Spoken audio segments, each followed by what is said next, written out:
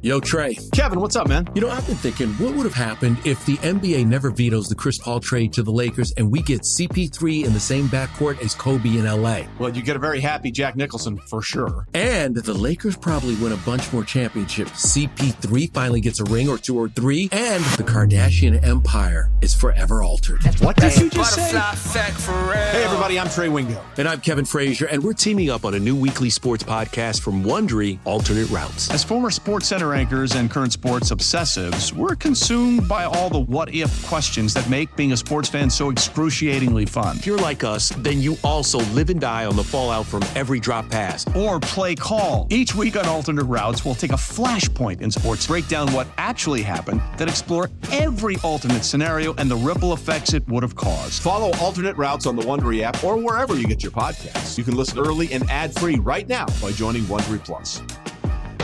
Let Tend Dental make your dream smile a reality. We offer a variety of top-rated treatments, including Invisalign aligners. And for a limited time, Tend is offering $750 off orthodontic treatments. Offer valid through January 31st, so don't wait. Visit hellotend.com/sale. That's hellotend.com/sale. And book your free consult today. Yeah, there should be some passion. This doesn't have to be boring. You couldn't get bored by baseball. Hey, one thing the game needs is more people like you. Still have grown men run around tight pants. Smokey Betts.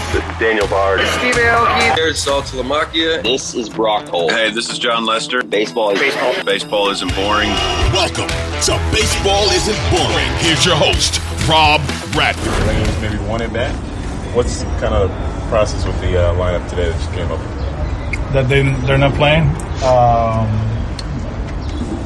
Honestly, I don't know. I don't know what was behind. They'll play back to back Sunday, Monday here. So they're gonna play a lot. But today, kind of like didn't feel that we wanted them to play today. We send anybody up Sarasota tomorrow as far as regular players? All depends what you think who's a regular player, but Rafael and Abreu will be there, Bobby will be there, Pablo will be there, Whitlock will be there, so we got that group going.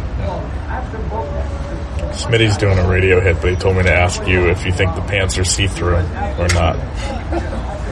Honestly, I've been reading a lot about the pants, like they don't feel uncomfortable.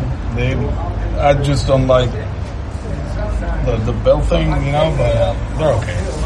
Have you heard much from your guys? Has there been much? No. They don't know any better, man. They're just happy to have a big league uniform. Now that kind of the games are sort of getting ready to start here, what are kind of the key things you're looking forward to evaluating with your team? We talk about effort. We talk about playing clean baseball. We talk about throwing strikes. That'll be good. You gotta move. Like the ball is hit, you gotta move. Even if you move the wrong way, move. That's the most important thing. I think last year we were slow reacting to a few things. We always talk about that. It happens twice with us, right? We try to get the runner play, the batter runner goes second, we throw it away, and then that happens, right? And we got to be moving. There's in this game, when there's a pitch, there's something as a defender that you have to do. Pre-pitch, foul ball, you got to move. The ball is hit somewhere, you got to back up. So we expect them to do that, and then we want them to be very aggressive running the bases. That's what we want. We're very athletic. We have to take advantage of that, and hopefully we can accomplish that in the next 4 or 5 weeks. How about some of the position battles, some of the sort of pitching? I honestly don't believe, and Sean asked me yesterday, 0 for 25s down here, they're 0 for 25s, 10 for 25, they're 10 for 25. The quality of the bats, the quality of the contact, controlling your bats is very important. There's certain guys that they're going to be working on being more aggressive early in the count. There's others that, they're working on the swing decision. So we have our player plans, we'll keep track of that. And then obviously we have to make decisions. roster configuration comes into play. You never know who might show up in the next few days or weeks, whatever. You know, like everything changes, right? And we just have to be on top of them. The development of players is something Craig has been talking about since day one when he was introduced, you know, in the press conference at Fenway. And you know, the development doesn't stop because now we start playing games. It's the other way around. We got to continue to keep building on the things that we have built the last 2 weeks. And, you know, like I said before, I repeat myself, you know, hopefully we can accomplish that. How long before do you think you'll take with Jaron before putting him in a game? The 1st of March. Okay. Is there anybody else you're going to be careful with? Like I said, Vaughn, you know, we're going to slow him down into the action. But besides that, I think, you know, Wonger a little bit, you know, he has some elbow soreness, but nothing too serious. So we'll push him back. His throwing program was it's a little bit behind in that aspect. So hopefully by the end of the week, he'll start playing. What is Vaughn's specific issue? We're going to keep working with him at second base, footwork and all of that. In the assessments, you know, we saw that there was a little bit of imbalance with the hammies, you know, but nothing to be too cautious, you know, concerned about it. But we'll be building him up with his base. That's something very important. This happened kind of like, you know, when he went to Trevor's camp, but nothing too serious, but something that we have to be cautious about it, and that's what we're trying to build. So his arm is fine? Yeah, his arm is fine. So is this something he's had before, Alex? Has he battled hamstring issues? No, it was just a tweak, you know, so we just got to be careful. You know, we don't want him to try to play here at 89%, 90%, and then something really happens. So we're going to be cautious in that aspect, but little by little, he's building up. He's doing all his footwork inside, taking ground balls inside, so we feel good where we at, and whenever he's ready, he's ready. You think, okay, so you said, March 1st for Jaron, but you don't really have a timeline for Vaughn, or? Not really, but he should be around that same time. You don't see these as potentially affecting the season, or do you? Where's Kenley at? He's inside, hanging out. In his program. Fort Myers. In Fort Myers somewhere. Hanging out. He's actually... Today's a regen day. Yesterday he threw up to threw long toss at 120. So, like I told him the other day, actually yesterday he was talking to Brandon. He's like, I'm behind, and like it just happened that I walked by. I'm like, no, you're not. Yeah. You know, like, be ready for that first game in Seattle. 5 innings down here. You know, that's all he needs. Same with Chris. You know, like they know what they need to do to get ready for the season, and we'll take it slow with both of them, you know, and I think both of them are in a really good place as far as like their progression. They'll probably get on the mound next week. For how fast the starters are building up, the relievers, we're good with them. We're good with them. You were talking about, you know, you want your defensive guys to be on the move. How much can a full season of having Trevor at shortstop sort of help? I mean, we had a taste last year, right? What he did for a month and a half was impressive, and you know, looking forward for him to be healthy and impact the defense. You know, but, I think last year, and Kike will tell you, right, early in the season, you know, he wasn't good, and we struggled defensively. It was hard, you know, and you know, I think having Trevor at shortstop every day is going to make us a lot better. I mean, is he the kind of guy in situations he'll turn to the other guys, okay, you know, make sure we're here, and yeah, like he's that. very vocal about it, and he's been great in the backfields.